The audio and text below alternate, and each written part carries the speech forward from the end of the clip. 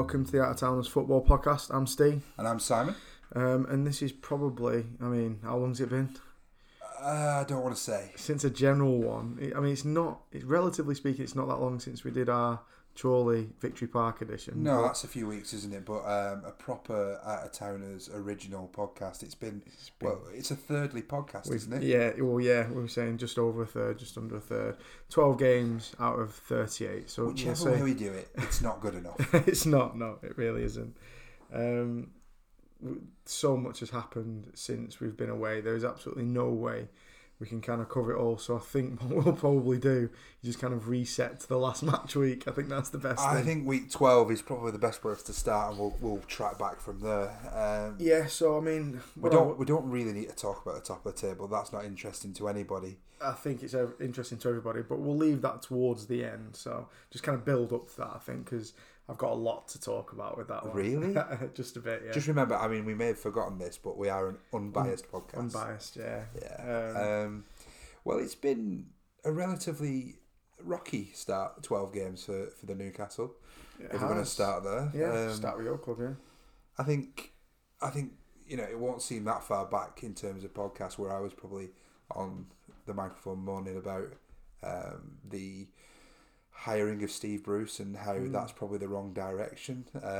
I remember it was warm because we were outside. We were in the back garden, yeah. But 12 games later, and he's doing okay.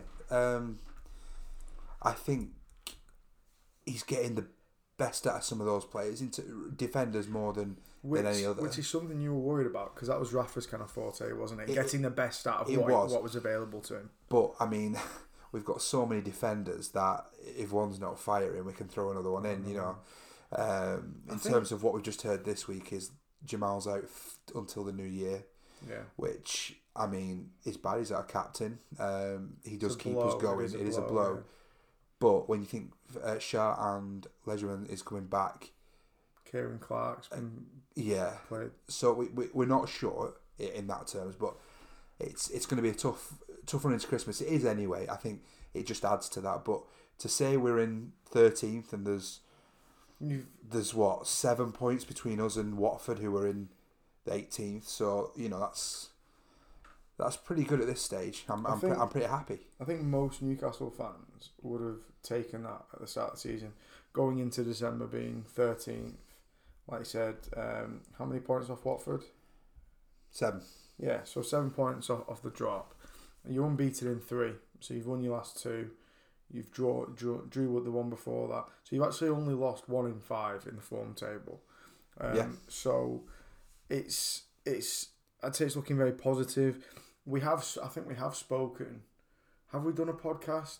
I think we did a podcast where we spoke about your win against United, because Tom was with us. I'm sure we did, which is actually only a few weeks ago. Yeah, it's not long ago. Yeah, I remember. Last time we did a podcast was 13th of October, so yeah, it would have been. Yeah, about a month ago, which is still far too long. Yeah, because I titled it Newcastle Now Have a World Class Manager. yeah. So I remember talking last time, and last time out it was a very positive kind of Newcastle spin on it. Obviously having Tom there and with his United hat on before we spoke about any other club. Could be a Chorley one today. It would be with Chorley winning. So that was very positive. We talked about the moves that Bruce made for that game, the changes, being Clark. It was Clark he brought in for that game, wasn't it? Obviously, Matty Longstaff starting with his brother. So there does seem to be a positivity around Newcastle, and it's amazing. It happens everywhere. But when things are going relatively well on the pitch, not a lot is aimed up at Ashley. It's the same with United. When you think he'd latch on, wouldn't you? You think, I'll positive. I'll put a bit of money at the club, and I'm not saying he hasn't put any money in. I know I'm very negative towards Mike Ashley, and I know he has put money in, but that's money he's been promising for years. Yeah, and it's not enough money that he's been promising. Not at the moment, years. But you've got to. I don't say take it from his point of view, because I just wouldn't want him owning my football club.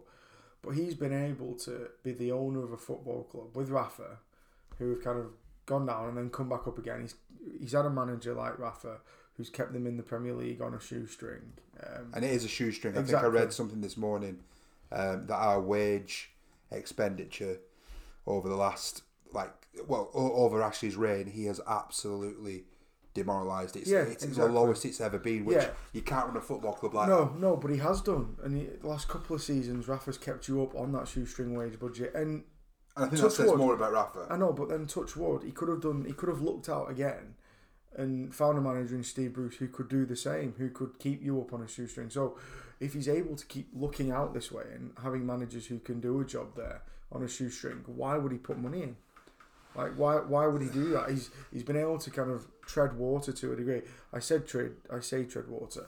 It's not like Newcastle finished just outside the drop zone the last couple of years. Kind of they finished mid-table, but that's all been because I'd say a mix of having to fight relegation for so long, maybe just over half the season, coupled with other clubs around them taking the foot off the gas when they felt safe. So Newcastle were able to kind of propel themselves up the league. But why would Mike Ashley pump millions and millions in when he's been able to keep them up in the Premier League the last few years? We'll put it this way: he came in what 2008.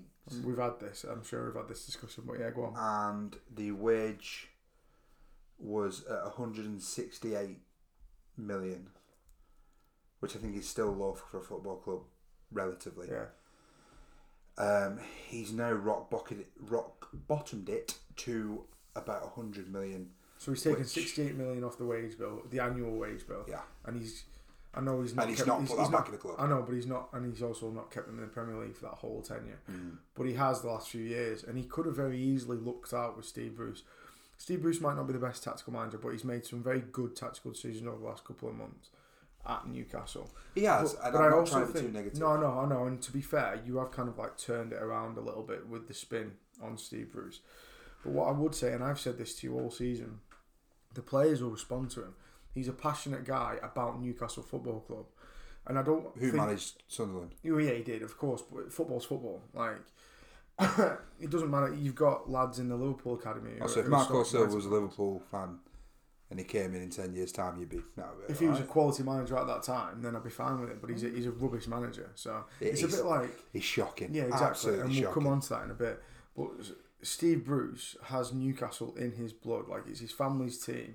And I don't think that should be underestimated when he's talking to the players, because he'll be able to convey that kind of magpie passion to those players. Yeah. And people say, "Oh, it doesn't matter. You get fans of clubs managing clubs, and it doesn't work out." Yeah, exactly. But this might be one of those times where that kind of passion translates onto the pitch. Yeah, and the lads are playing with passion. They are playing with passion. I think the one thing Steve needs to do at this point now is hire a new attacking coach, because St. Maximin, Almer and Joelinton, they're just not getting the numbers. They're just That's shy. the problem. They're just too shy. I mean, they're shy. They're too shy. Right. I just wanted to make sure, that we didn't have to put the parental advisory on. Yeah. Oh, okay. No. I mean, Joelinton's not getting the service, but that was always going to be that way. I think he's a good player. Like, he was a handful at Anfield. He really was. I know we beat you on that day, but he's a handful. He holds the ball up. The thing is, as long as he's okay being the unselfish striker and holding the ball up for the others, for the midfield to join the attacks, then I don't see what the problem is. No, it's Almiron that I think needs to. Oh, he just needs to bag a scrappy one. He just needs to bag. Like, he needs better numbers. Although, to be fair, have you seen some of the misses in the recent weeks? He's had goals with no goalkeeper in them, and he's still missed. But the thing is, you see chances that he put away in the MLS, and I know the MLS is such of poor quality. But the goalposts are still the same. Yeah, exactly. Goalposts are still the same. There's still a human being standing in between them, however poor they are. And he's still hitting the target in the MLS, and he's not doing it. Yeah. I just think he just needs to get out of his own head. He needs to score one off his arse. Yeah, he does, yeah. And then he'll be away. Yeah. St. Maximin is exciting. He is. He tore United apart, I remember. Absolutely. I mean, he's a bit like a headless chicken. He's a bit like Theo Walcott with feet. You know, early days Theo Walcott, who could absolutely bomb it down a wing, but as soon as you're telling me that Theo Walcott isn't a kid with wonderful potential now?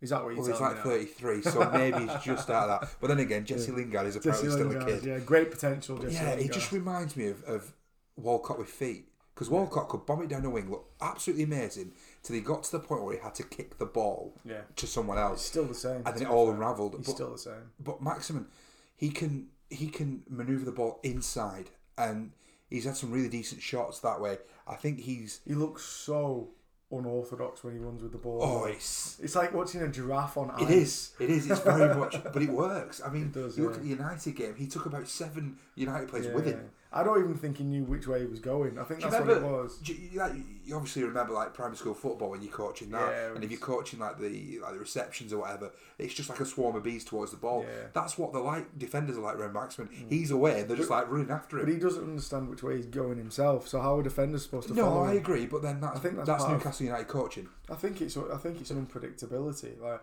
it was a little bit like Suarez. I'm not saying he's anywhere near as good as Suarez, but when Suarez was with us, what you knew was he would just try and run through players. He'd never ever try and like dance round about 8 players. Yeah. He'd literally just try and run through them, and he'd get ricochets off their shin. He'd put the ball through their legs, and it'd always break for him because he always seemed to know where it'd break. Yeah. But the defenders would have no clue, and it's a little bit like that with St. Maximum. Like he'll run at players, and I know he's a bit more dynamic. Think he knows where he's going. No, exactly, and that's what makes it hard for a defender to pick him up. But it was, I mean, we started on Newcastle. It was a big result, 2-1 at home against Bournemouth. Bournemouth haven't particularly hit the stride, but they're a standard Premier League team. They've had a few good results. They'd beaten United just like Newcastle had beaten United. So I think at the minute, set pieces are working really well for us. Obviously, this is a big focus from Steve. And that's okay because you look at where we are, and if we're making something from 50% of our set pieces, I mean, how many do you get a game? Yeah, I mean 4 or 5. So if you're making something happen from 2 or 3, you're gonna get lucky, aren't you? At some point. I mean, Bournemouth are in 9th, albeit they've only won 1 in 5 with a couple of draws. But they're in 9th in the Premier League, so to beat them, even though it is at home for Newcastle, it's a big result, and it kind of puts you not far away from them. They're on 16 points. Yeah, you're on 15, so you brought yourselves within a point of them. So put it this way: we are what? We're 2 points away from 5th. Yeah, that's mad. That it is. So mad. Newcastle are 13th and 2 points off 5th. It is so bunched up from 5th all the way. I mean, you've got all the way down to 16th. Yeah, so you've got. Well, no, you could even have Aston Villa in there, I suppose. Yeah, so there's 6 points separating Sheffield United in 5th and Villa in 17th. That's mad. That's a smaller gap than there is between Liverpool in 1st and Leicester in 2nd. Yeah. There's 8 points between Liverpool and Leicester, and then 6th between 5th and 17th. That is mad. I don't remember ever seeing it that bunched up. And you look at some of the teams who were below us. Tottenham, Everton, West Ham. All teams have spent far more money than you. Villa have spent far more money than you. We're going to talk about some of the games, aren't we? But just looking at who the top goal scorers are, I mean, Leicester City, we can't carry on with this podcast without mentioning just how brilliant they've been. Harking back to the Premier League I think my brother win. Yeah, but I think my brother mentioned that they've actually got more points on the board now at this stage of the season than they did when they won the league. Yeah. A few years back. I mean, and it's this resurgence of Jamie Vardy. It is. I think 11 goals in 12 games. It is in the Premier League. I have a feeling that's 2 things. I mean, take away Vardy's just exceptional goal scoring skill because that's just there for everyone to see. I think it's a mix of him retiring essentially or stopping playing for England. Yeah, definitely. Because that means he can rest in between the games. But he himself said, even at this age, I think he's 32, 33 now, is he? Or is he 31? He's over 30. I know he's over 30. Yeah. He said he's always learning. He's learning loads from Rodgers. And I think what we said when Rodgers went in there, it was a no-brainer to go from Celtic to Leicester. Yeah. Because Leicester are such a well-run club. With some tidy players before he arrived. Exactly. And Rodgers is a very good manager. Yeah. And he's showing that now. So, one, Vardy's kind of resting up between England duties. And he's also learning from a manager who has always been a very attacking manager. Yeah. And it also helps having the likes of James Maddison. And we may as well come on to the game in a minute. But James Maddison and Yuri Tillemans behind him. And just before we go on to the games, let's just talk about... It doesn't really mean much at this stage of the season, but it does give you a good indication of who's firing. But you look at inside the top 10 goal scorers so far, 5 of them are English. Yeah. Jamie Vardy on 11. Tammy, who's had an exceptional start. Yeah. Trusted by Frank to lead the line for Chelsea with 10. Before we kind of move on to the other Englishman there, Tammy Abraham's a great example of just getting your head down, because you say he had a great start. Actually, first few games he couldn't hit a barn door. But he looked threatening, didn't he? But he did. His finishing was all. I mean, there was one at Stamford Bridge when we played them, which I think if we play him now, he bags all day long. Yeah. He missed the penalty in the Super Cup final. He was a young lad, wasn't he? You know, he was just finding his feet in a Chelsea team which we've had given no him confidence. Given him 4 or 5 games of getting over those disappointments, and he looks like scoring every game now. I mean, they're not. There's no looking back to Hazard, is there? No, not a chance. I mean, Pulisic didn't overly start well, and I think he was dropped for quite a few games. And then we'll talk about it when I was going to mention Pulisic when we come on to the games. But it's Frank's faith in the likes of Abraham, and it's kind of paid off for England as well because he scored for England the other night as well. So yeah, you're right. You said Tammy Abraham, Jamie Vardy. Got Raheem with 7. Sterling, who's obviously carried on his form from last year. Harry Kane with 6 in the Tottenham team that are not doing well. Yeah, and Marcus Rashford in a United team who aren't particularly firing out. I mean, the other top goal scorers are Serge with 9, Aubameyang with 8, Mane with 7. Who, I mean, he's outshining Salah. Well, yeah, he's been it has been for a while. I'd say for about a year or so, he's been the better of the two. But that's okay. It's completely fine. But what I would say is, I mean, the United game that we spoke about in the last podcast, I think we did. We miss Salah when he's not there, and there's talk of him being injured for the next few weeks. But I think any of those three missing, and your whole front line is affected. I think any of the front three that if you or either of any one of the three are out injured, rather than, and Jurgen does try this sometimes. He tries to carry on play the same formation, just drop other players in. It doesn't work as shown by Old Trafford. So if Salah's injured, if Mane's injured, if Bobby's tired, if any of them have to come out, then in my opinion we have to change to a diamond and pack midfield and then play one of those or two of those behind Origi. Tell you what, talking about another Englishman, not in terms of scoring, but who's really impressed me, and it makes me a little bit vomity having to say this, but Henderson has Henderson has actually been pretty impressive. What's your nickname for him? I'm sure I don't believe I have mock this. Sad Mackham. Oh, we can't use it on this podcast, can we? He's just. I love him. I know a lot of our fans. I mean, there's so many. By a lot of your fans, do you mean your dad? No, my dad's not his biggest fan, but even Dad kind of said, and we'll talk about this when we talk. Sorry, am I taking all your talking pieces? No. My dad's not the biggest fan. I'm one of his kind of defenders against his detractors. You see a load of our fans who apparently claim to go to the game on Twitter and on social media saying he shouldn't be anywhere near the first team or he shouldn't be our captain. I'm sorry, but you've seen games without him in there, and it's a change. Your midfield doesn't work. I mean, when you drop him deep, it doesn't work. No, I mean that's why we bought Fabinho, who has been utterly impressive. Yeah. What I would say before we talk too much later on is that he's a very good footballer who actually has been in pretty poor form this year, Hendo. His last couple of games have been decent. The City game, he was decent. But actually before then, he's actually played quite poorly. And there was talk about him maybe dropping out of the side and maybe not being guaranteed minutes. But, I mean, I'm glad he was captain. He's captain. Exactly. And, I mean, I know Virgil is probably knocking on that door right now and stuff, but the lads play for him, don't they? You can see that on the pitch. They do, and that's the main thing. And we talk about him as being our captain. He was almost kind of a captain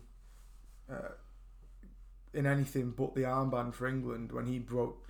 Again, this is something we'll mention later. He brokered the peace between Gomez and Sterling when this all kicked off midweek. When Sterling scratched Gomez pathetically in the face, and actually Southgate was all for sending Sterling home, and it was actually Hendo who got Sterling on the phone. He got Gomez on the phone because Henderson wasn't at the training complex. He wasn't meant to join up until Wednesday, Thursday. So he called them both on the phone, and he was on speakerphone trying to get them both to calm down, etc. Actually, get them both to calm down, get Sterling to calm down, and it was actually Henderson and Gomez who persuaded Southgate to keep Sterling in the squad I'd heard that. rather than sending him home. And I'm thinking, fair enough, that's quality. He knows the two players. He knows Sterling from his time at Liverpool. He knows Gomez. But if this is kicking off and Sterling's stormed off or he's been told to go and cool off, and the chances are he's leaving the camp and doesn't play in either of the games, where's Harry Kane? Why is Harry Kane not getting them both together and talking about this? And Kane actually was passed up. We don't know if it was his decision or Southgate's decision, but they made a conscious effort not to put Kane in front of the media before the game on Thursday. They put Maguire in front of the media, which is strange in that not only did this go on, but it was England's 1,000th ever game. You think your captain? You'd thought your captain had front up, and I don't know if they're worried that he didn't have the he couldn't talk about it or whatever. But I just feel that Hendo, I understand why he's not England captain to a degree, because he's not absolutely guaranteed a space in that midfield, whereas Kane is guaranteed if he's fit, he starts for England. But for me, actions. You say that though, but there's someone biting at his heels. Yeah, exactly. But with Hendo, I think he's a captain in everything but the armband, even if he's not playing. Like I said, he knew he wasn't playing on Thursday. He wasn't in the squad for that game. Yeah. But he's the one on the phone getting them together and basically saying, don't drop Sterling, Joe, you're all right, and everything like that. Yeah. And I think... For me, it shows just how comfortable Southgate is in himself in that position. I mean, I think it was handled as perfectly as it could have been. Yeah. On the back of... So we're going on to this now. Are we talking about this? Because I could talk. Well, let's just say it for because I was gonna put an appeal out there for the listeners, because there is one man who I am really worried about, and he has gone missing, and that's Tom. That's not. Tom's gone missing. He's not here, is he? Well, that's a relationship, isn't it? But he hasn't been seen for quite a while, and that's Teemu Pukki. Yeah, he's gone missing, hasn't he? I don't know where he is. He's been lost in the fancy football shuffle. The minute 80%, shackled, some would say. Yeah, like that. The minute 80% of the country put him in the fancy football team, he seems to have dropped off. Me included, Pukki. Yeah, not good, is it? No. It's since they beat City, by the sounds of it, by the looks of it. Yeah. Their form has dropped off a cliff. You look at the last five. Yeah. Lost, drawn, lost. The only team that kind of is the same as that, lost, drawn, lost, is Southampton, who have also gone into free fall. Yeah, exactly. Absolutely smashed by Leicester. But for me with Teemu, it stinks of, obviously, I've said before, I'm a massive cricket fan. A bowler breaks onto the scene, spin ball, a fast ball, whatever. Nobody knows. And the first year, wickets left, right, and centre. But after they've got a year's worth of video, batsmen work them out, and that's it. I mean, Monty Panesar was a main one. This is not a cricket podcast, but just saying, he was found out and struggled to then adapt. And I think with Teemu Pukki, he's going to have to adapt to this level. Brilliant at championship level, a real challenge as he moves up. Just before we move on to any of the games, well, they lost. Sorry, that game. You spoke about Pukki. I just want to mention. There's not a great deal to mention about the Norwich Watford game. We watched it. Were you around at my house when that was on? The Watford Norwich game. Yeah, we were watching. Yeah, you were at mine. Yeah. So I remember watching it and thinking that really Norwich had chance after at 1-0 down. Yeah. Norwich had chance after chance after chance, and they just couldn't convert. And then Watford went up the other end and scored that little kind of deft flick, which was a really good finish. But Watford is starting. That was their first win this season. It was the first as well, win, so that was massive for them. But it is. It's. I saw Norwich play at Anfield. I know we beat them 4-1, but they were really good. It wasn't a 4-1 game, that? Never. They could have easily gone 1 or 2 up very early on. And they beat City as well. And since then, I don't know if it's a case of taking the foot off the gas because they think they've played well against the big boys, or if it's just a case of just those were one-off performances. But they've got a real problem if they don't start picking up points soon. Just one more thing I wanted to mention in terms of what the league looks like and players in it. One man who just about sums up Manchester United's transfer policy is Dean Henderson. Yeah. He is top of the clean sheets with 5. He's equal to Ederson and Schmeichel, which is some names to be equal to. It is. They're up to 5th. Yeah. And they're not attractive football. No, they're not. I don't want to put too much on Henderson either, because I mean... No, it's the defenders as well, but he's the one having to keep the shots out, isn't he? I'd say it's Chris Wilder's management of that team. I know people call Chris Wilder refreshing, etc. I'm not a huge fan just of how he's behaved in the past. Like his kind of small-mindedness at the end of the championship season last year. I mean, I know you don't like Leeds, and I'm not a huge fan, but the kind of like digs out of nowhere when they went up, I just thought were a bit classless. He didn't need to make them. No. And he's had a couple of moments. There's already enough animosity between. Yeah. Exactly. for Leeds. I mean, we all hate Leeds scum. Exactly. Oh, yeah. So I'm Which not. strangely it rings out around Old Trafford. I know, it's bizarre. Why? I don't know. They've not been in the Premier League for years. No, I don't know. It's weird. United fans are weird. So I'm not a big fan of Chris Wilder, but there's absolutely no getting away from what he's doing. So you mentioned Sheffield United are in 5th. It may not stay that way. It may stay that way. I don't think they'll stay in 5th, but I don't think. I think at this stage they're in danger of relegation. We didn't think Leicester would go on to win the league. So I mean, stranger things have happened. No, but we have got better at predictions, but we'll come to that. Yeah. Sure. So just one more thing in terms of the goalkeepers. I just want to mention Sheffield United because you mentioned Henderson and their back five. So Henderson's a huge part of that. And we mentioned it's the style of football, the defenders, but Dean Henderson and that back line have only conceded one more. They're second in the table for goals conceded. So Leicester have conceded 8. And Sheffield United have conceded 9. How many have you conceded? I know you have to struggle with clean sheets. We've conceded 10. Yeah, but we've not kept clean sheet. Like we've not kept a clean sheet Klopp in 9 games. Furious. What? Who did you play last? City. Yeah. Klopp was with their goal furious after that, and it wasn't because you conceded. It wasn't the idea of conceding. It was the fact that you had conceded when everything looked absolutely. It was a good finish by Bernardo. I think that it was a good finish. I think that was a little bit of why was he left alone. But really, like I love Alisson, but I think he's got to get across to that sooner. It's a great. I finish. said that when I saw it. I thought it's a great finish. Alisson. But I thought, but Dean Henderson's been quality for them. But literally the only the only time I've watched him, he completely cocked up. He's given us 3 points. Like it was, I mean, it was an awful cock up. It was, and he seems to have kind of bounced back from that. But just going off from what I've seen, which would be unfair on the lad, obviously, like it was an awful cock up that cost his team 3 points or a point at the very least. It was. Just before we move on from the goalkeepers, just to mention that pretty much £4 million Martin Dubravka is also up there on 3 clean sheets. Yeah, incredible player. I mean, I'm sure Matt Ryan and Nick Pope didn't cost that much either, but no. In a team like that. Anyway, let's move on to week 12 fixtures and let's go through some of these results. So I mean, United getting a goal, 3 goals in fact. United getting 3 goals. There's not a great deal to say about that, really. Brighton should have won. They did win. Exactly. Brighton played well up to now in the league.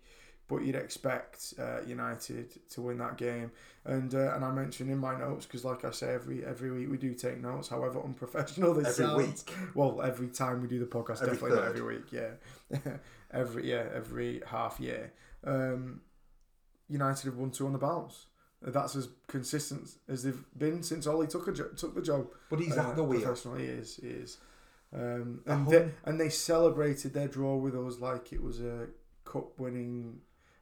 Like a final that they won a trophy from. So I'm glad they had that moment. I'm really happy they won that. Yeah, it's nice. They won a draw against Liverpool. Fair enough. Ooh, how times will change once you get into the hard times. Real Madrid, man, it opens up and Klopp fancies some Spanish weather. You're going to be crying. Mate, he's from the Black Forest in Germany. He's not used to good weather anyway. No, true. The Wolves Aston Villa game, I watched that. It was a humdinger of a Midlands derby. By humdinger, I mean it was relatively boring. there was a few hard tackles. It was on our way to the game, so I didn't really pay much attention. Yeah, we'll come back to your game.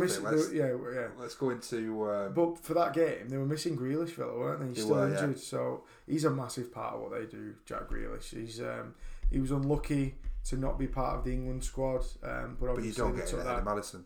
No, but and that's his position. Yeah, but he can also drop deep as well, slightly deeper into midfield.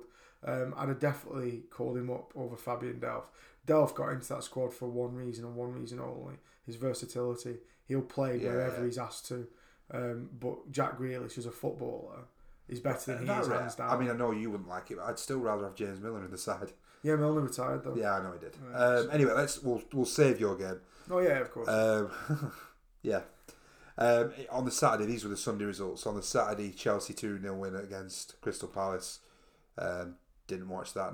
I've seen the highlights. I've put again. Lampard has Chelsea uncomfortably likeable these days. That's exactly how I feel about him. I've never found him unlikable. No, Lampard's never been like unlikable. Obviously, you kind of scream at him when he's playing for Chelsea. But even then, he was quite likeable. I remember one moment, he was taking a corner in front of the Kop end, and he had it on the on the kind of segment where he played, and it was outside it. And the whole of the Liverpool, all of our Liverpool fans around me were giving him dog's abuse. So the referee, all you heard was... So the referee told him to move it back. So he moved it back. And when the referee turned his back, he jokingly placed it back outside the segment and winked at them all. And I thought that was brilliant. Yeah. Like, loads of people laughed. Loads of people were fuming. I don't understand how you can be fuming because it was hilarious. I've never really had a huge dislike for Frank Lampard. I have had...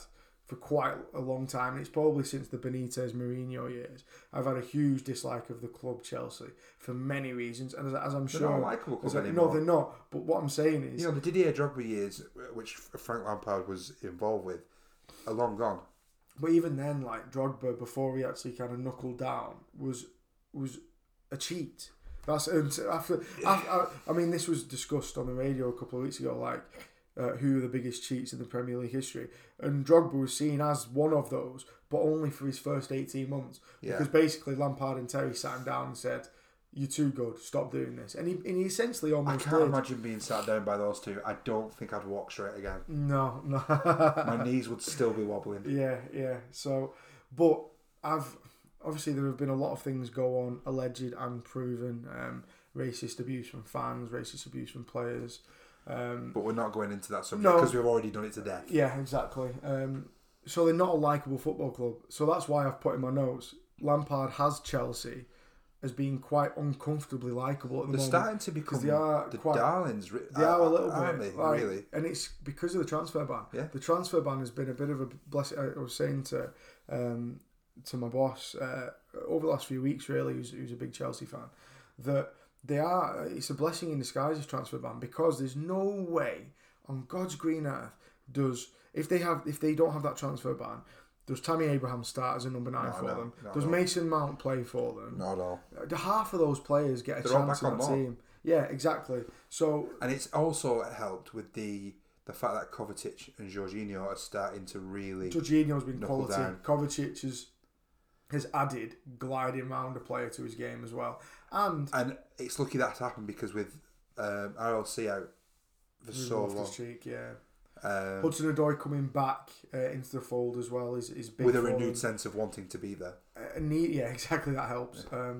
And being pushed all the while by the likes of Pulisic, who, let's not forget, cost 60 million quid and got in basically under the shutter door before the shutter shut.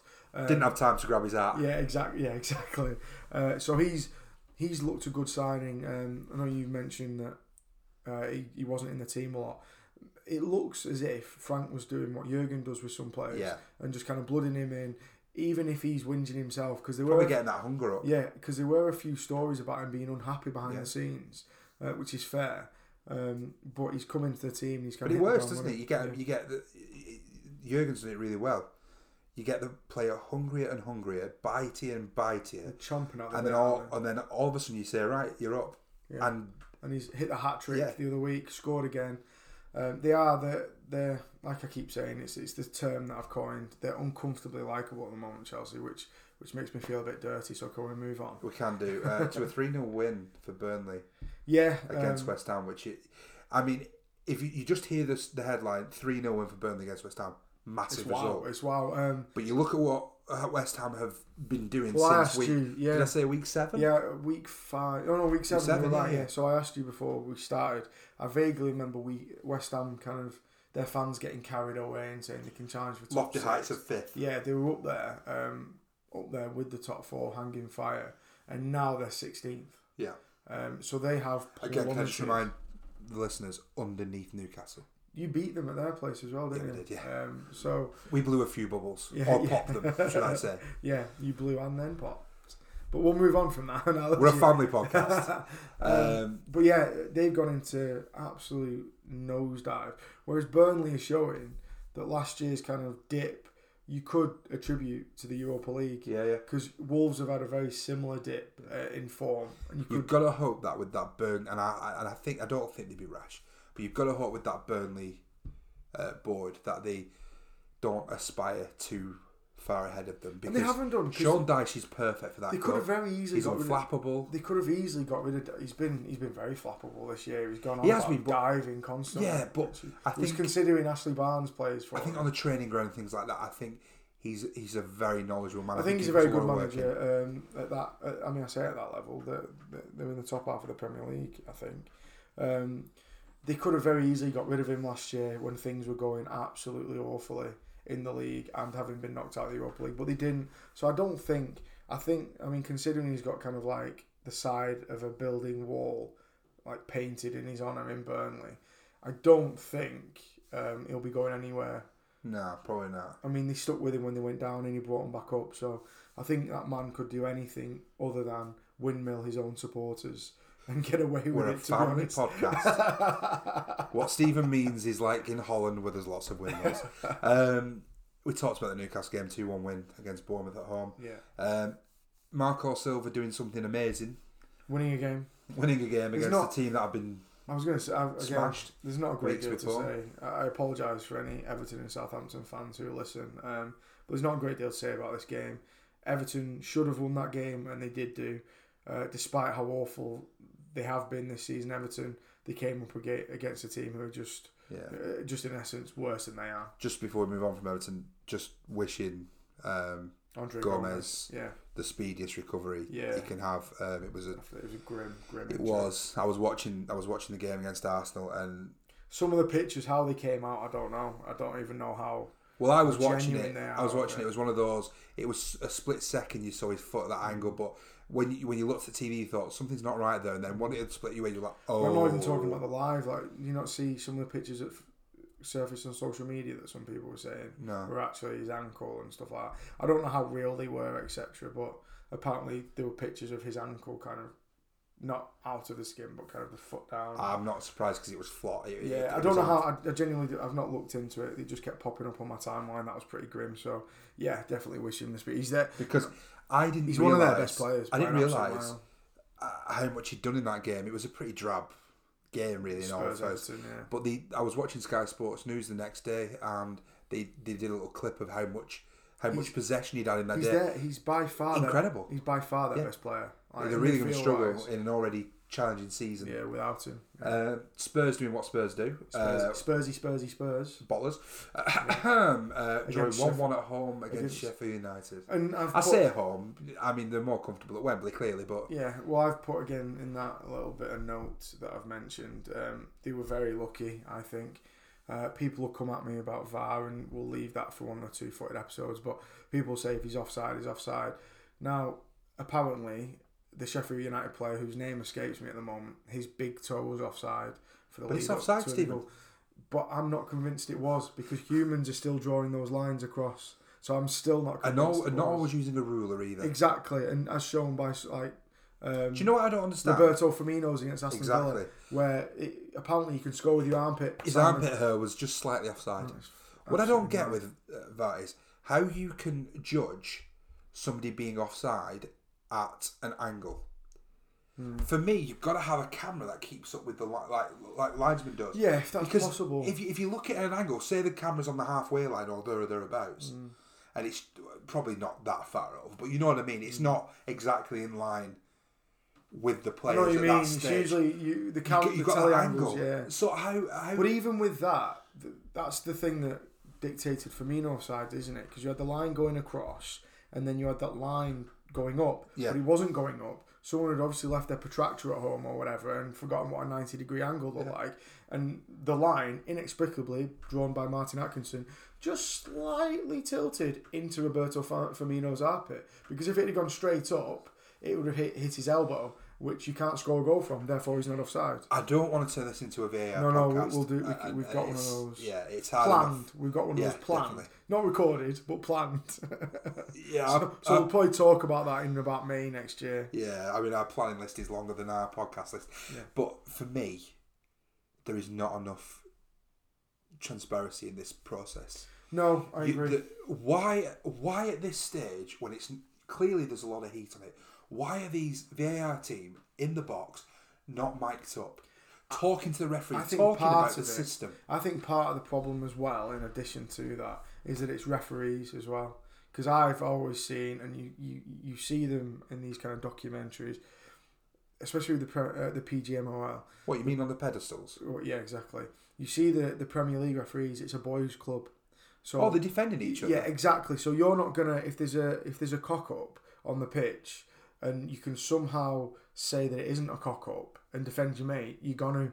I think anyone who's in Stockley Park has to be an independently trained person who's never met these referees, who's never come across them. They don't have to even. They can be ex-footballers, right? It's just anyone who is impartial and just doesn't travel with those referees, doesn't know them, doesn't train them. Because at the moment, they're mates judging mates. And there's going to be an automatic bias there. Exactly. But we're going to take all of our kind of VAR chat away if we carry on. So which is the next game to chat about? Leicester 2, Arsenal 0. Now, the one word for me in that game was second half clinicalness. Is that one word? Is that one word? that sounded like more than one word, Simon. Stephen, we're from the northwest. We can't count. No, or we can merge many words exactly. into one. I put some hyphens between it. Yeah, everything's sorted. It's fine. First half, I thought Arsenal shaded it to a degree. Second half, didn't score though. No, they didn't. And second half, Leicester were clinical, but I thought they were the better team. 2 English boys scoring. That first goal was a thing of beauty. Was that Vardy's? Vardy's. One touch. I mean, his finish was a bit of a bobble into the corner, but the one touch football. There was about 4 or 5 one touch passes leading up to it. It's quality, and then Maddison's kind of arrow into the bottom corner finished it off. And before can I talk about one man? Can I talk? So, I know you're going to carry on with that, but can I just talk about one man for Leicester? Go on. Can I just talk about a £19 million defender? And I'm going to pronounce his name as I think knew it's you were pronounced. going there, yeah. And I think it's Soyuncu. Right, Soyuncu. They've replaced. He came in the year before Maguire left. He came in last year. Didn't play a whole great lot last season. I think that's right. I've no idea. I've not done my research on this, and Tom's not here. We've actually mentioned him before. Yeah, so I think I'm right in saying he came in last year for 19 million. Yeah. Didn't play because obviously Maguire was the first choice. Yeah. It comes to the summer this year. Brendan Rodgers obviously in there. He must have been rubbing his hands together with glee when United came in with £80 million. If he knew how good he was. Well, I think you get inklings when you're at this stage. Maybe. I don't. It depends how much he played last season. I'm not sure. I've not got the numbers in front of me. But £90 million in this day and age maybe doesn't get you a lot. But it's no short change. Like I said, we've mentioned him on this podcast before. He was outstanding at the game at Anfield. Absolutely out. He had Salah in his pocket at Anfield. We mentioned in the stands, we were like, who is this lad? He's amazing. He's better than Harry quality Maguire. aside, it's his calmness. Yeah. You look at him playing, and he's not one of these defenders who, like, his feet are in every direction. He's just calm. And that does a heck of a lot for your goalkeeper behind you. Your partner at the side of you. Leicester will be looking at that business. Because everyone was screaming at them to go and get either Duffy or Dunk for 50, 60, 70 million.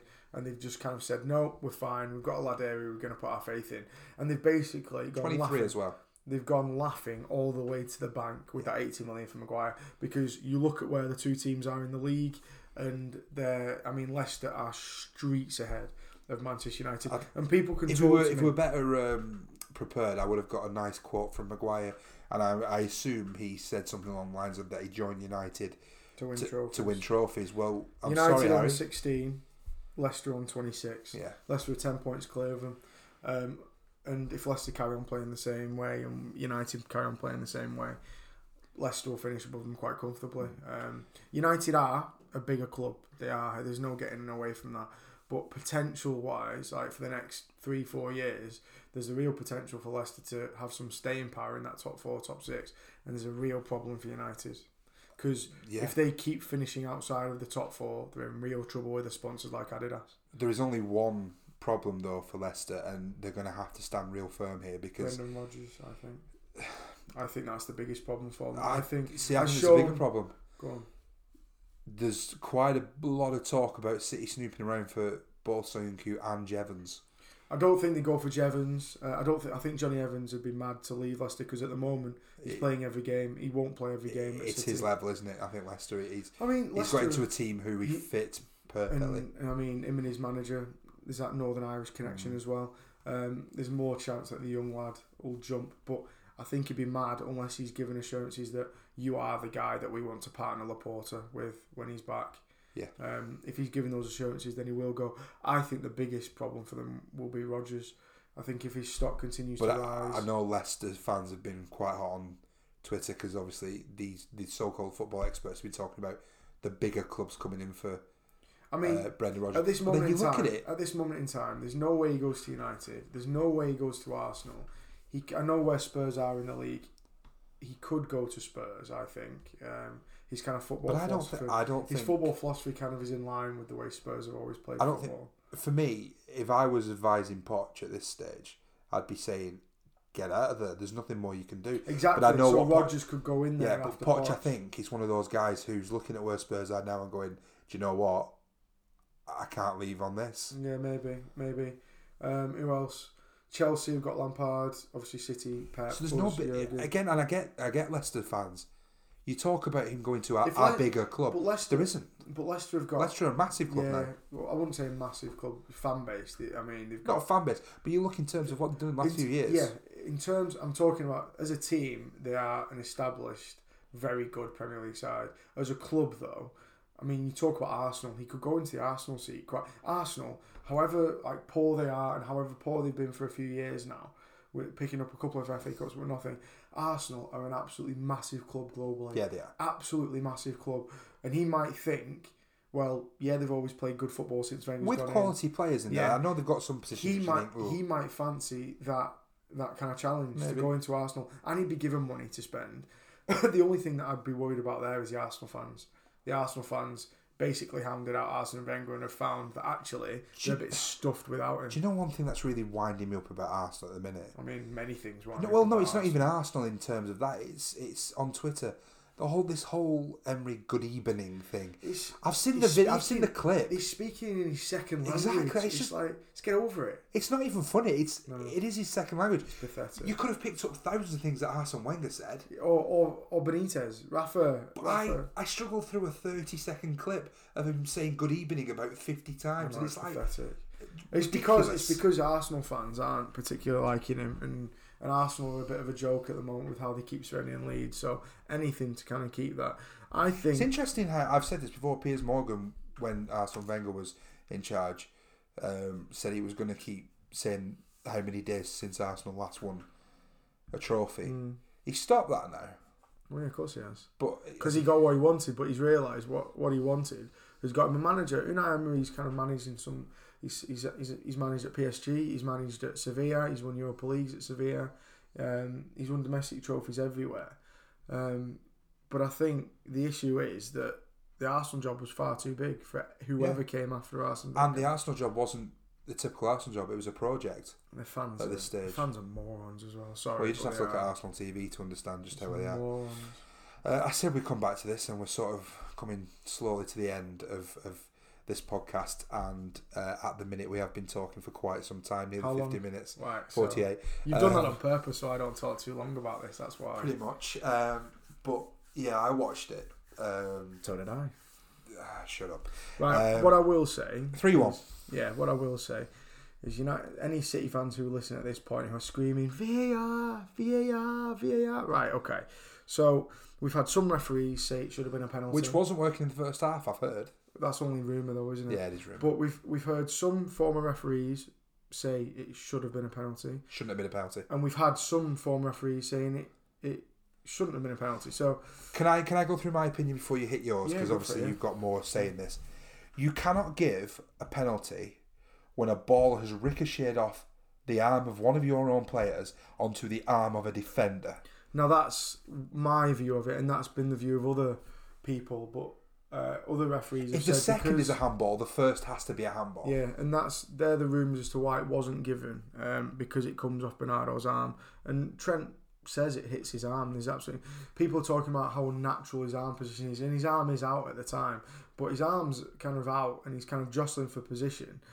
He says he's landing on his foot, on his leg. Yeah, exactly. His arm's there to sort of like. So you could still say it's an unnatural position. However, the ball ricochets at him from someone else's arm. So and the it ball wasn't a carries dribbler either. It was a pace. It kind of popped up onto his arm there. So if you're going to whinge about that, then fair enough.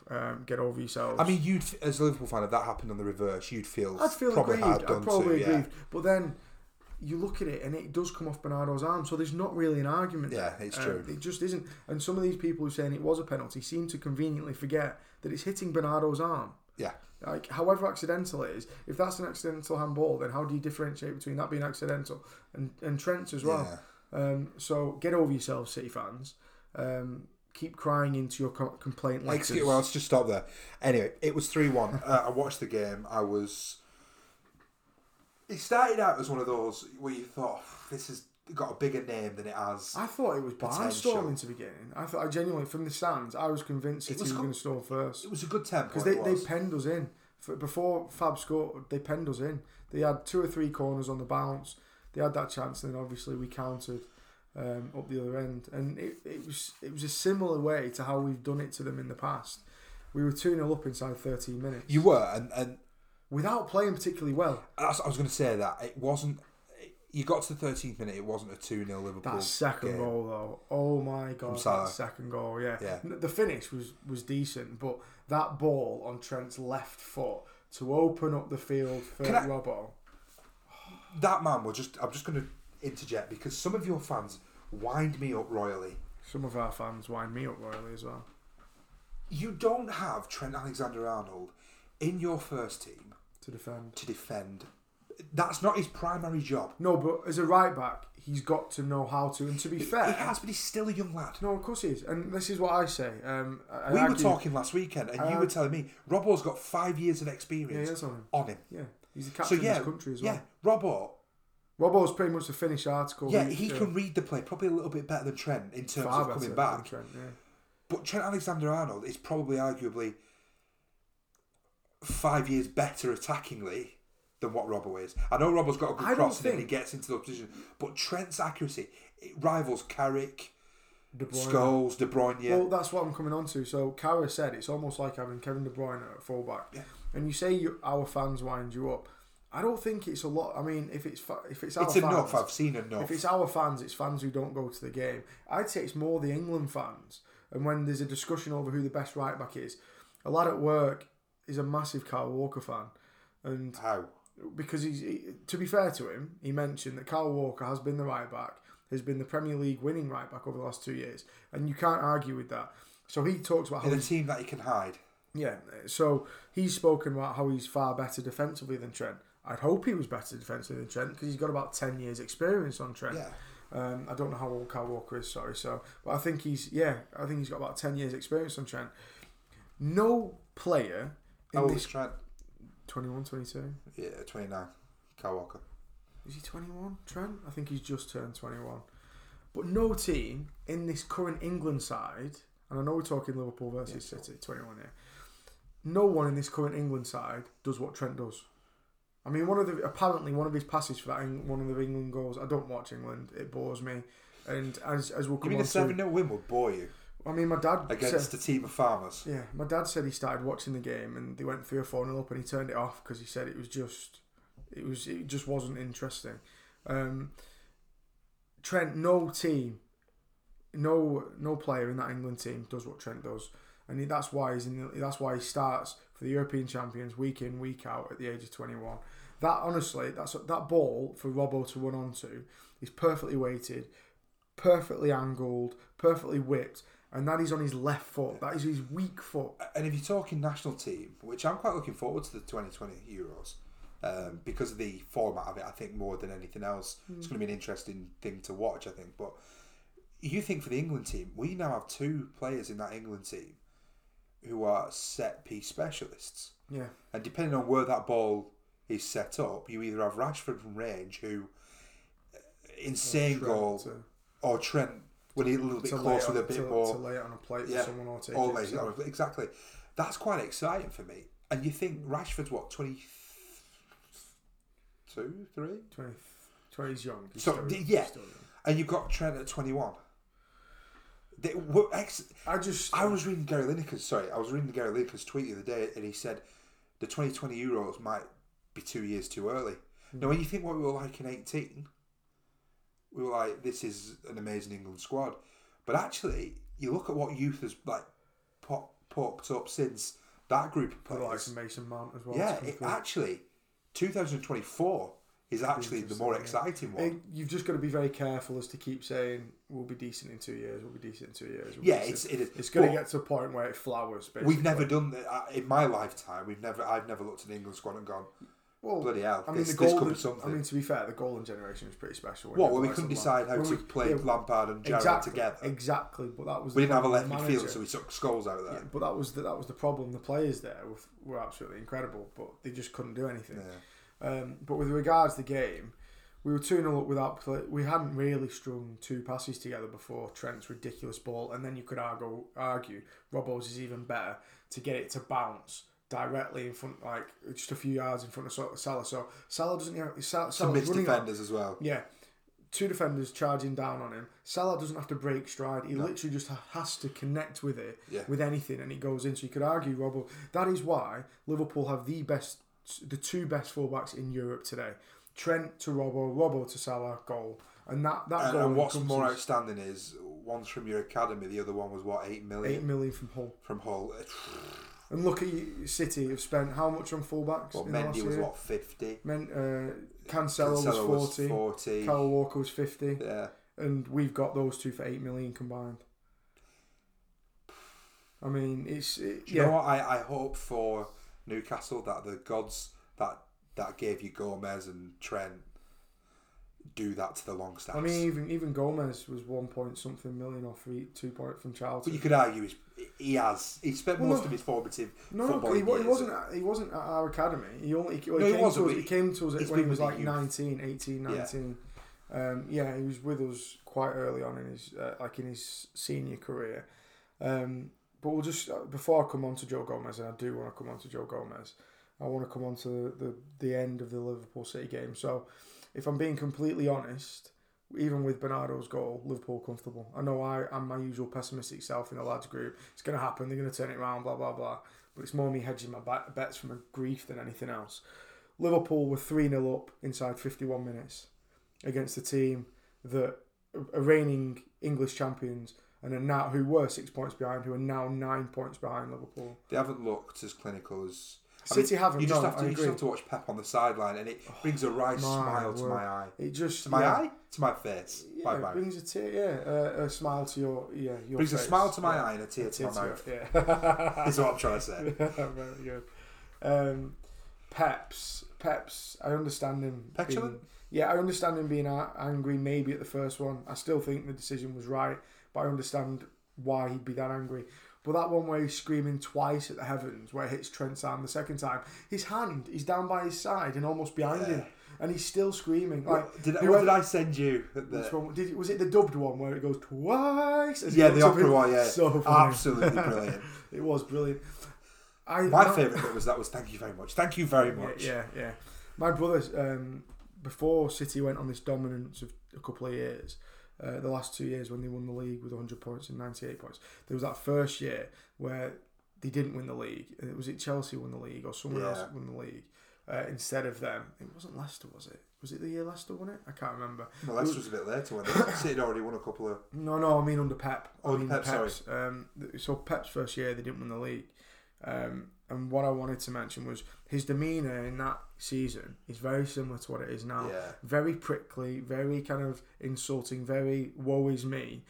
And I don't think he likes the fact that City aren't getting all the plaudits that his Barcelona team got. So when his Barcelona team were dominating, they were everyone's favourite second team, obviously apart from Real Madrid fans, etc. But they were everyone's, look how amazing they are, City aren't getting that now. But Barcelona were in the top flight for millennia before Pep came in. There are reasons. City are quite an unlikable team in terms of, because they were bought by they're plastic, an oil-rich...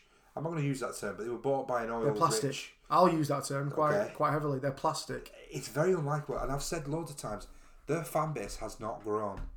And I've said on the podcast before, their fan base has not grown at all since Main Road. Well, Danny, Danny, who's been on the podcast in the past. It was one of our first ones, wasn't it? Yeah, one of our seems first, to think 240. he said it'll take 10, 20, 30 years for a fan base to go. And you could argue, yeah, that's where Liverpool's kind of fan base has come from, the 70s and the 80s.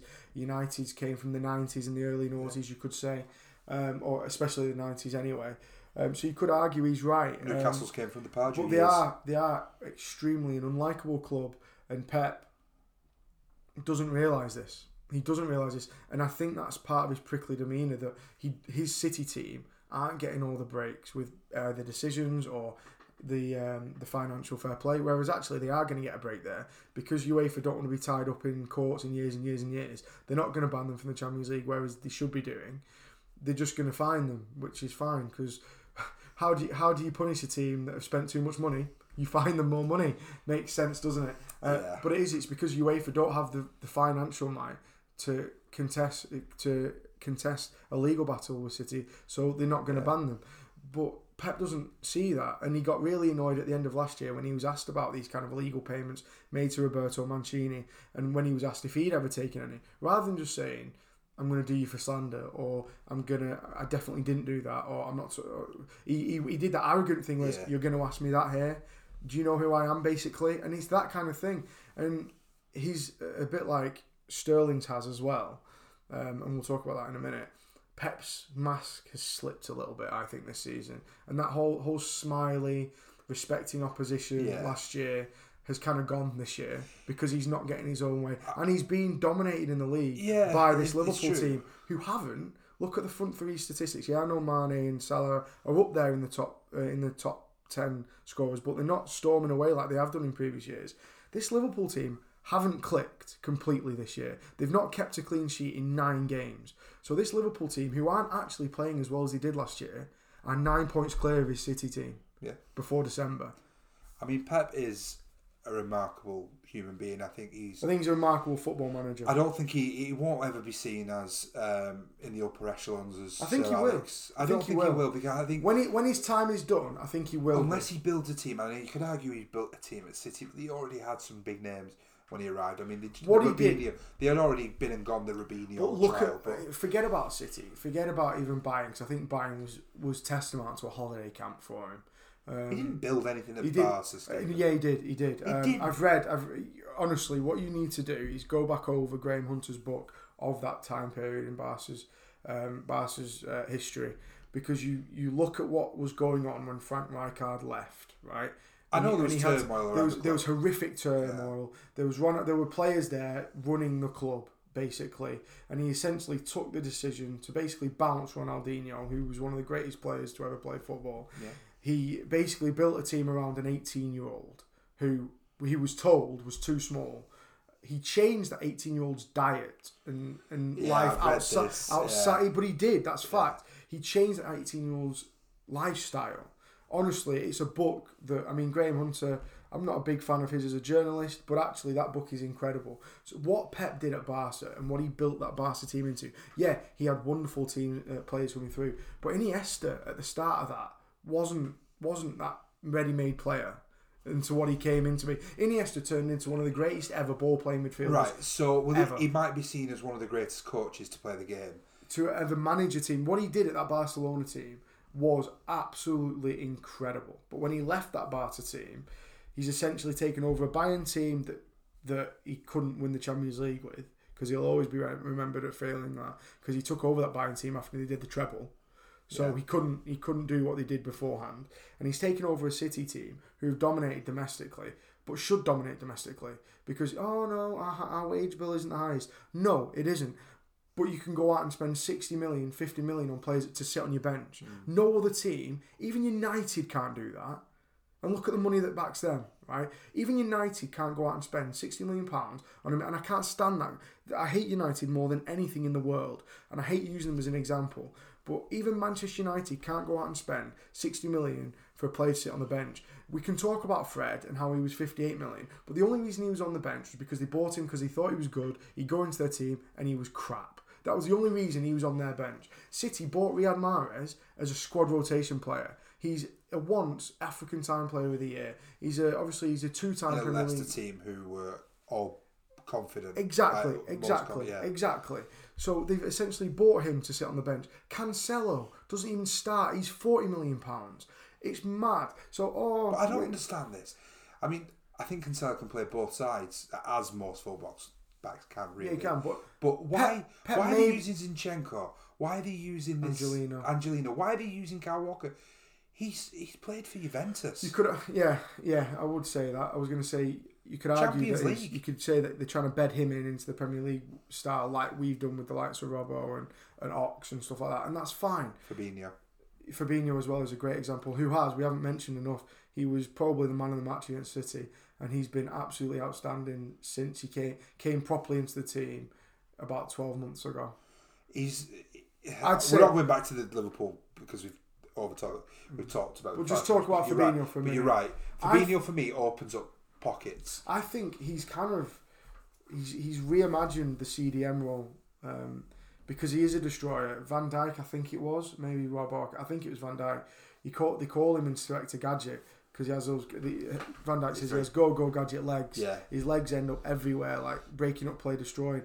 But he's not like a Makaleli who does that, or a Mascherano who does that and then just passes the ball on to the players who can play.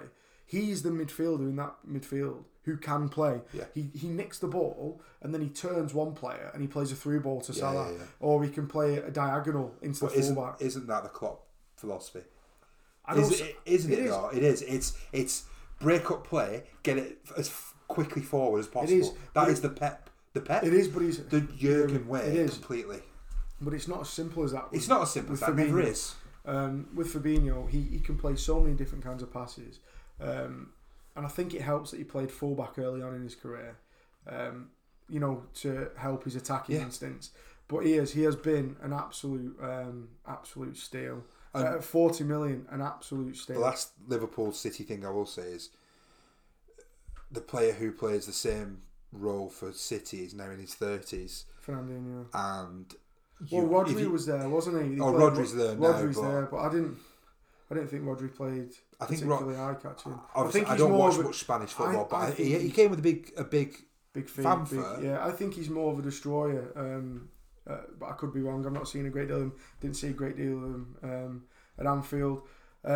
We were the better team. We are the better team at the moment, and we're top of the league, and we deserve to be. But one thing that will segue us into our final last 2 minutes is I wanted to get your opinion on something. Well, go on then. Just not in terms of the Liverpool. I've put here December does see the start of a very strange trial or experiment by Amazon. Right. I mean, I know they've got the tennis. They've got the derbies on, isn't it? Everton are on. They've got 20 games. Yeah. From the start on Tuesday the 3rd of December, and the last game is Friday the 27th of December. But in between, they've got Palace, Bournemouth, Burnley City. I'm reading these in order. They're on the 3rd. The 4th, which is the Wednesday, is Chelsea, Villa, Leicester, Watford, United, Spurs. That's a massive game. Southampton, Norwich, Wolves, West Ham, Liverpool, Everton. All these games are going to be shown. On the Thursday, they've got Sheffield, Newcastle. I mean, we'll probably miss that. Yeah. Because I'm sure we'll get beat. Arsenal, Brighton. Not necessarily. And then Boxing Day and the day after the 27th, they've got Tottenham, Brighton, Bournemouth, Arsenal, Aston Villa, Norwich, Chelsea, Southampton, Crystal Palace, West Ham. I'm sure this is boring to the listeners. Everton, Burnley, Sheffield, Watford. They've got United, Newcastle, Leicester. A good game. Exactly. Leicester, Liverpool, which is a late kick-off. Leicester, that's Boxing Day. Away. I'm worried about that game. Are you going to it? I should be, yeah. Yeah. And then on the Friday, the next day, they've got Wolves City. I like the fact that they're showing all these games. I do. It's a bit of a worry from the every kind of working class. Again, not everyone's going to be subscribed to Amazon Prime, so. I am, and that's because I'm a teacher and also the Grand Tour. A lot of people are. And Vikings. A lot of people aren't. Yeah. A lot of people aren't. So it's another subscription service that some people might have to pay to watch more football. So that's it. I mean, I'm getting rid of Sky. I think we are as well. And you can do the day passes, the week passes, the month passes. I think that's more likely. I think it's especially with Sky putting it on YouTube at 5:30 p.m. Sometimes I'm not in to watch the games, and we're a football podcast. That's probably sacrilege to admit that, but I don't know, but I know your life revolves around football a lot more than mine does, and I catch a lot of sort of like match of the days and stuff the next day and stuff. But this whole Sky putting the games highlights on at 5:30 on YouTube, it's completely changed the way I can watch catch up with football. Yeah, it makes sense. Do you know what I mean? And it's not at 10:30 at night. It's at 5:30. Yeah, you can talk about it, and that's free to watch. Exactly. That's what I'm talking about with the Amazon thing. Is that some people who just absolutely adore football, who just want to watch football all the time, it's something else for them to pay for, which I think's a bit off. But I mean, but you can get. I think you can get a month's free trial. You can get some form of. There'll be a way. There'll be a way of watching them. It's interesting development. It's another way of watching the games. Be interesting to see the commentary, the coverage style. We're going to have a lot of people for all those games. Yeah, the coverage style, like the analysis as well. That'll be interesting. But yeah, interesting. But I wanted to. I know we've been talking for far too long now, but obviously we can't end the podcast without kind of really talking about what happened. With Sterling and Gomez. Obviously started at the end of the Liverpool game. Sterling was kind of nipping at Gomez's heels, commits, I think it's a foul. Gomez doesn't like it. He essentially grabs Sterling by under the arms, almost lifts him and just kind of shoves him, which Sterling didn't like because obviously it's kind of the whole little man syndrome type thing, which he does have. But then they were seen hugging at the end of the game, so everything thought it was all right. But apparently, and this all depends on hearsay and rumour, apparently the reason Sterling lost his head completely the next day in the canteen with England is because he spent the evening, and these are from sources here, there and everywhere, he spent the evening on social media, which is never a good thing to do when you're on the losing side, watching all these memes of Joe Gomez having him off, embarrassing him, all these pictures of him basically just having the mickey taken out of him. He'd obviously taken a lot of flack at Anfield as well, but he always takes a lot of flack at Anfield. I do feel sorry for. I'm going to tell you why I don't feel sorry for him at all. I don't boo him at Anfield now. I don't, and the reason I don't boo him, other people do. The reason I don't boo him is because he left us to win. Obviously, he left us for more money, and he got his more money. He got his money, fair enough. But he also won 2 Premier League titles and however many trophies he's won. And the only trophy we won, albeit the big one, is the Champions League and then the Super Cup. So he's gone there and he's been justified in his decision to a degree. He was asking for an amount of money that we couldn't pay him as a 19, 20-year-old player at that time, or 21-year-old player. So, and then he forced the move and he did it in an awful way, and it coincided with him being dropped for a game that, it was a meaningless game, but we lost 6-1 against Stoke. So he basically shafted the club, shafted them. So people aren't happy with the way he left. Okay, fair enough. I understand that. He gets grief at Anfield because we know it gets to him. That Sunday, and I know they lost 3-1, was his best performance at Anfield since he left. Well. He was outstanding, but he lost his head at the end of it. So all the grief that he gets, and it never goes over the line. It's never. Obviously, he's been racially abused by Chelsea fans, and there was a hint of people maybe implying that might have something to do with it, but that's absolutely not the case. No one's been accused of this. Sterling's not said anything about it. Nothing was racial at Anfield at all. He just got dogs abuse, like Wayne Rooney got dogs abuse at Anfield. Did Wayne Rooney ever turn round and get one of his teammates in a headlock and scratch all down his face for England duty? Did he ever do that to Steven Gerrard? No, he didn't. What I'm more amazed about that story is, and if it's true, I'm going to put that there, if the reports say, are true in what happened, but how the hell did he get his arms around Gomez's head? For me, it's got to be Gomez. Gomez sat down? Yeah, Gomez, by the sounds of it, Gomez is... And these are all, like Simon says, hearsay. But all the stories are the same from all the same journalists, so they've got the same source. So you've got to believe there's a degree of accuracy to it. Gomez, it was definitely Harry Maguire, wasn't it? He was just so bored of playing for United. He thought, I need to liven this up. So basically, Gomez is the first Liverpool player to rock up in the canteen, and he's going round all of the players just shaking their hands, as he does. He's a 22-year-old lad who's only been in the England camp a few times. He gets over to Sterling, who's obviously been stewing over the evening, despite hugging Gomez at the final whistle on the Sunday. He goes over to shake his hand. Sterling jumps up, says, "So you're the big man now," and tries to grab him around the neck, and obviously scratches all down his face. Now it goes from his eye all down to his neck down there. So he's obviously gone for that. And initially the lads thought it was banter when he said that, but obviously it became apparent that it wasn't. He was torn apart by the squad, and then Henderson, Gomez have kind of interjected on his behalf to make sure he wasn't sent home. Then Gomez gets booed by England fans. Yeah, and everyone's come out, and I thought, whatever you think about Raheem Sterling, the fact that he got onto Twitter as soon as he possibly could is class. The second one is good by Sterling. So coming out and defending Joe, saying that the booing was wrong, that's good. His first social media post almost tried to paint himself out as the victim. His first one. It was the worst apology to Joe Gomez I've ever seen.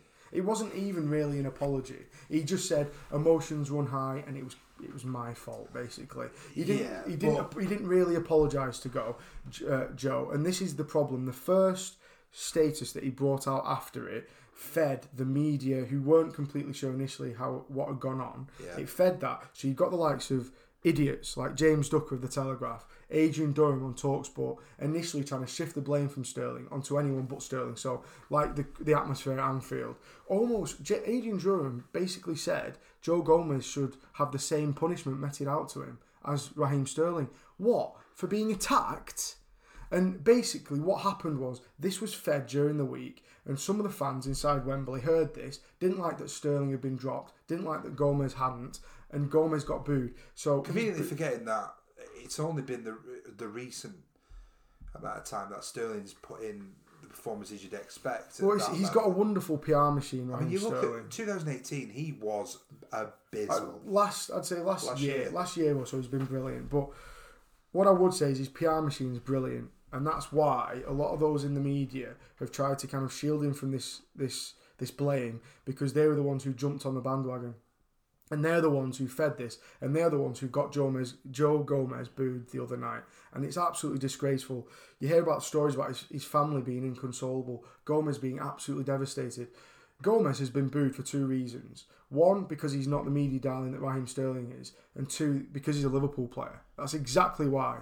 And the funny thing is, those morons who were inside Wembley, those probably southern-based fans, don't forget, they do forget, that Joe Gomez is a southern lad. He's from London. Yeah. He's a London lad. They booed a London lad onto that field. England fans, you are absolute jeffing morons. Absolute morons. And yeah, if lads at work hear this and they say I'm losing my head, I am losing my head, because it's pathetic. And this is why Liverpool fans like myself have a complete disconnect with the national team and the country as a whole, because we refuse to stand side by side with idiots like that. There you go, Simon. Lots of unpacking that. Just don't unpack it. Don't unpack it. What I will say just is, send it signed. Raheem Sterling has done a lot to try and change regenerate his image. Yeah, and I generally do think Raheem Sterling is a good lad at heart. I just think he sometimes. I think he's a child. I think he's a child. I think his initial reaction to things probably could be better. Oh, he's an angry little child. But for me, I think he's got a good PR team around him, as you've said, and one that have helped him immensely over the last few years. But I think, for me, the last thing I can say about this is he's a man who, with whatever he does, the only thing he can do is shoot from the leg.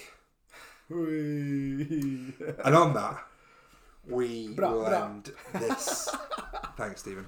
We'll end this podcast. It has been an hour and 20 minutes of... No way. We've had a lot to unpack. No one's going to listen to an hour and 20 minutes. People might have a really long commute. Yeah, maybe. Phil?